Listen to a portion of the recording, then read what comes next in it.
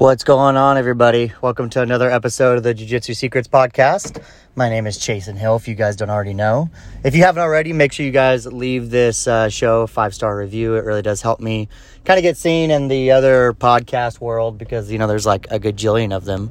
But we always need more good jiu-jitsu content. So appreciate that. If you guys did that, if you've already done that, I appreciate you guys listening and checking out this, daily/weekly podcast. So the topic of today's conversation is going to be kids in jiu-jitsu. Now, before you turn it off really quick, even if you don't have kids in jiu-jitsu, if you train jiu-jitsu, if you're downloading this podcast, there's a good chance you have a very good interest in jiu-jitsu. So one day you might have kids in jiu-jitsu, or there's a good chance that you know a niece or a nephew or someone. There's a chance that you probably know some kid somewhere that you're going to tell about jiu-jitsu. So this conversation can be passed down, or this can help you maybe view this perspective about kids in jiu-jitsu, right? So there's my plug to get you guys to stay for this episode, even if you have no interest in teaching kids or having your kids in jiu-jitsu. Now you have an idea in case you want to share it all. Anyway, back to the topic. So a little bit about why I enjoy talking about this topic, or why it's important, is because it normally will also very eerily resemble an adult student's journey in jiu-jitsu for a kid student, because honestly, all adults are big kids. They can just learn more and take a bigger beating. So whenever I started teaching jiu-jitsu, one of the main things that I started doing was helping assist in a kids class. And that's a lot of times how a lot of instructors get introduced into instructing. And I think honestly, it's a good metric to determine someone's potential for being an instructor is how well do they do in kids? Are they patient? Do they have empathy? Are they able to show the techniques on a very simple level? Do they get frustrated easy when someone doesn't understand what they're saying, right? So all of those things obviously can grow in time as you teach more, but usually there's kind of an innate ability for people to want to express it or not want to express it. And a kids class is a great way to show that, right? So I think one of the main metrics of determining if someone's going to be an instructor one day is I actually have them help me in my kids class. And sometimes they do great, but they just have no desire in teaching the kids class, but they can turn it on, they can turn it off or whatever. So anyway, that's my tangent for that. But that's how I cut my teeth teaching is I would show up, I would help the kids class 2-3 days a week in exchange for tuition. I would help the adult classes too, be the assistant. But kids class that's one class that's very difficult to teach on your own. You definitely need adults in the room, because even if you don't know what you're doing, just having adult eyes on kids makes them kind of behave a little bit better and you can get more done. So that's why it's important, even if you have someone that asks you to teach kids class or help you, that's why. It's not because you don't have to have all this knowledge. They just need adult eyes and they'll kind of direct you and tell you what to do. So but it was really cool as I kind of started teaching. You're watching these kids grow and you're watching them kind of learn, and you're watching these light bulbs click, and a lot of times you're changing kids' lives. They're whether you want to or not, they kind of look up to you. You don't have a choice when you're presented in their life 2-3 days a week, and they enjoy the same activities you do. They see how good you are at it. They're going to aspire to kind of want to do that or be that or whatever. So it's really cool to impact a kid's life like that, especially in a positive environment, because there's not too many of those nowadays. But I've had this interesting conversation, though, that the reason why it mirrors adult journeys is because kids will normally start jiu-jitsu and they're only in it for like about a year or two at most. So it's a lot of times like the adults, right? Now, and the adults, we call it the blue belt blues, or they quit after blue belt because, once they've achieved their big milestone, whether that takes them a year or 2 years or whatever, there's a steep drop after blue belt, right? And for the kids, it's normally not necessarily at a specific belt. It's more just length of time. It's like, after they give it a year, they maybe get to a belt or two of promoted, and then they're like, kind of go off and do it another thing. And a lot of times, the kid does lose interest, but, it's hard when they have friends playing football, basketball, baseball, and there's a bunch of outside influences. And reality is jiu-jitsu is like an all-year sport, or an all-year activity. Football is only in one season. Basketball is only one season. Well, I say that. There's, they're extending more and more seasons now. But traditionally, there's only one season. So, they're going to have friends, and they get interested, and they go off, right? And usually the biggest age where that starts to happen in kids' classes is around the preteen, around like 12, 13, 14, 15. That's either where kids just quit jiu-jitsu very highly, or I don't have many of them walking in my door, like to try for the first time. Now, I'll get some like 17, 18-year-olds, but a lot of times I don't get many like straight up 13, straight up 14, like that true teenager, young teenager age walk through my door, because it's not cool. They're wanting to run around with their friends. They're wanting to get into problems and do all this other stuff, right? So, and a lot of times that's when, even if a kid's been training for 4 or 5 years, when they hit that age, they want to quit too. I don't know what it is about that teenage age. I guess it's hormones and whatever. So I didn't have the opportunity to train at that age, so I can't say if I would have done it or not. But that's just what I have seen a lot of, and I've noticed in a lot of academies, there's not as many that age, right? And usually if there are like 13 or 14-year-olds, it's like they've been training for a long time. It's not usually many kids start there. So I have had 2 kids in my career that have basically started at the age of, one was 8 and one was 9, that they started roughly around the same time, but they both made it through almost every kid's belt, and they both made it to at least their blue belt. And the younger one, who is 18 now, he just got his purple belt. But they're by far the only kids I've ever had that have made it through that preteen age, not quit, and at least made it to blue belt and trained as an adult. So the metric that I'm using to determine this is basically going from a kid's rank to adult rank. I don't even just mean 16. I mean like actually 18, 19 training as an adult, right? Going from, teenage, or from kid through teenager, into young adolescent. And then adult's a whole different story, because now they're going to have to do adult responsibilities. So I've always been super fascinated about, why did these 2 kids make it and the thousands of other kids that I've taught over the years haven't? And I've talked to both of the parents, and it very oddly eerie similars, very much adult problems or adult things, right? So let me explain this. And by the way, I have a really cool story about where I kind of got this tip and stuff coming up here in a few minutes. But the basis after talking to them, they couldn't really pinpoint one thing. And, they just said, he always liked it. They're both males. And so they said, they always liked it. They always enjoyed it. We think that you guys did a great job making the classes fun, all that stuff. So they gave the gym that I teach and train out of a lot of credit, which I do think that's obviously a big part, because if it's a negative experience, they're not going to continue to train. But there had to be something else. There had to be something else. And I think I figured it out. For the kids, what is super important is the support. So let me explain that.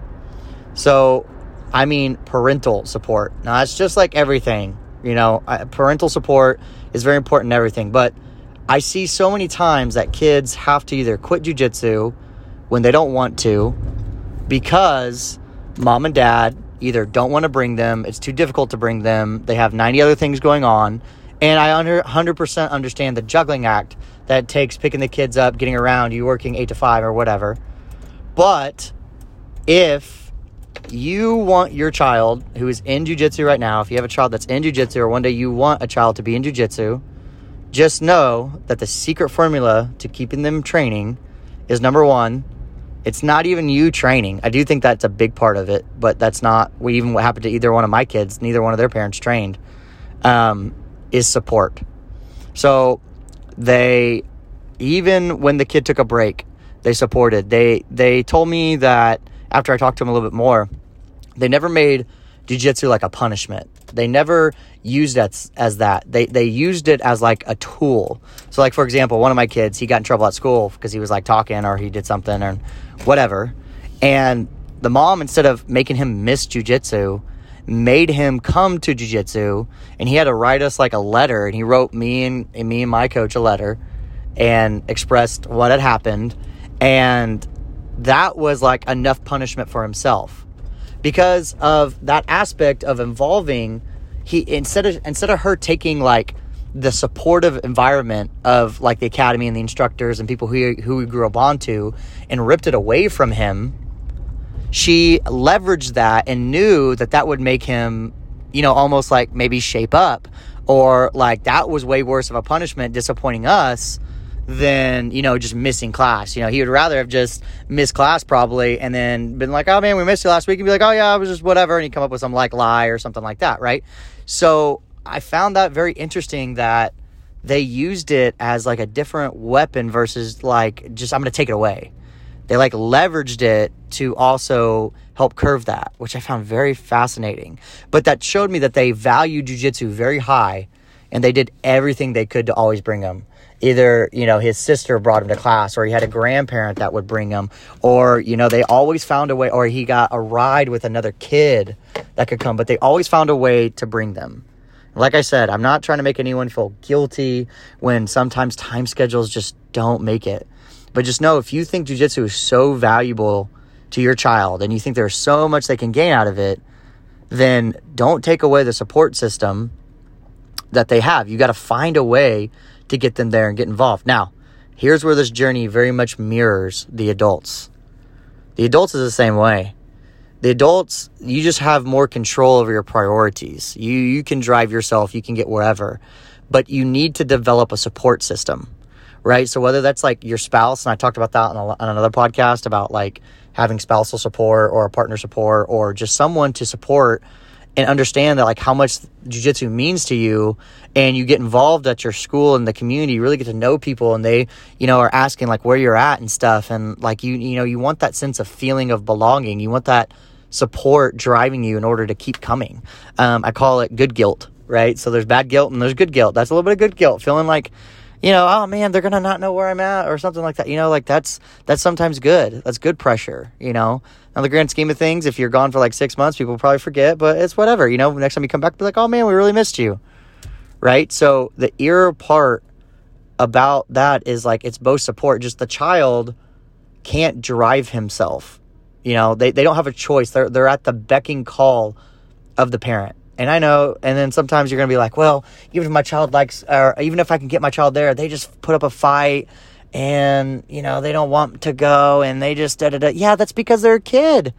They have shiny object syndrome. They're going to go from one thing to the next thing. They're going to bounce around left and right, So this is the tip that I'll give you guys. So I got to go to the Gracie Academy in Torrance, California one time, and they have taught probably, I don't even know, gajillions of kids, literally probably millions of kids.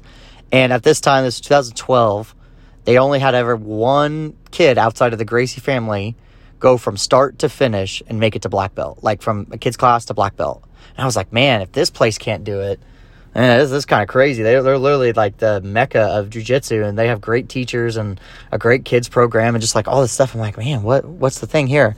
And so they asked the same thing. They asked the parent, they asked the kid what it was. And I'm not saying it's going to work for everybody, but this is what it stood out in the kid's mind, is that the kid knew that he was going to have to go to jiu-jitsu like 2 days a week or 3 days a week. So his dad said, hey, you can not go to jiu-jitsu anytime you want, but you've got to tell me at least 2 days ahead of time. So if class is on Tuesday, you got to tell me on Sunday. If class is on Thursday, you've got to tell me on Monday that you don't want to go, right? So you got to give me 2 whole days of notice that you don't want to go, right? And so he was like, oh, okay, great. And if you guys know anything about kids, they forget everything. So of course, what happened is, it'd be time for class, and, the kid was like, oh, I don't want to go to class, and props to the parents, he stuck to his guns and said, now, remember, we had a deal that I told you that you didn't have to go if you told me 2 days. You didn't tell me 2 days, so we got to do this. We got to follow through. That's what we do. We keep our word and da-da-da, all that stuff, right? So to me, that's great parenting. I know some people probably disagree with it. There's probably some crazy books out there that disagree with that, but to me, that's a great way. You're making a deal with your child. You're treating them like an adult. You're treating them like, hey, this is a thing, a moral or a thing that you're trying to get them to follow. Yeah, are you tricking them a little bit? 100%. But that's your job. Kids, if you let kids make all the decisions of their life, then they're going to eat candy and sugar and God knows what else, never go to school and never bathe. And so it's your job as a parent to control that. You look through the filter to let them decide when they can make their decisions through your adult filter. So that's what you're there for. Prevent them from dying, essentially. So, and I thought that was a really cool thing. And then he said eventually it didn't turn into that. Eventually he stopped not saying I don't want to go, because he started seeing the progress and he started seeing the skill. Then he started going into the adult classes and he started tapping adults, and it started going forward. And I see that very much in the two kids that I taught, is like the mom and dad never communicated that they really had to get them to fight to go. But I remember seeing them kind of go through like a lackadaisical spell when they were kind of the most advanced kids. But then it was like when they came to the adult class, they had this like new fire, because they would like do good with the adults, but the adults were just too strong or too big and they couldn't catch certain things. But then as they started coming more, they started getting used to it, and they were still getting bigger and older and learning better moves. So then they started catching more adults, and it was like, oh, this is cool. So they kind of saw all their superpowers starting to form, right? So whether you have a kid or you advise a kid to be in jiu-jitsu, the number one advice I can give you is that they need to have a good support system. Mom and dad or whoever is bringing them needs to support them, get them involved in the school, and don't take it away from them if you don't have to. Use it as like a leverage or like a resource. I always tell the parents, if they're having problems at school or if they're not doing what they're supposed to do, come tell me. We'll take care of it here. So, and I'm not mean. I don't yell at them. I don't make them like do push-ups or sit in the corner. I'm not Cobra Kai.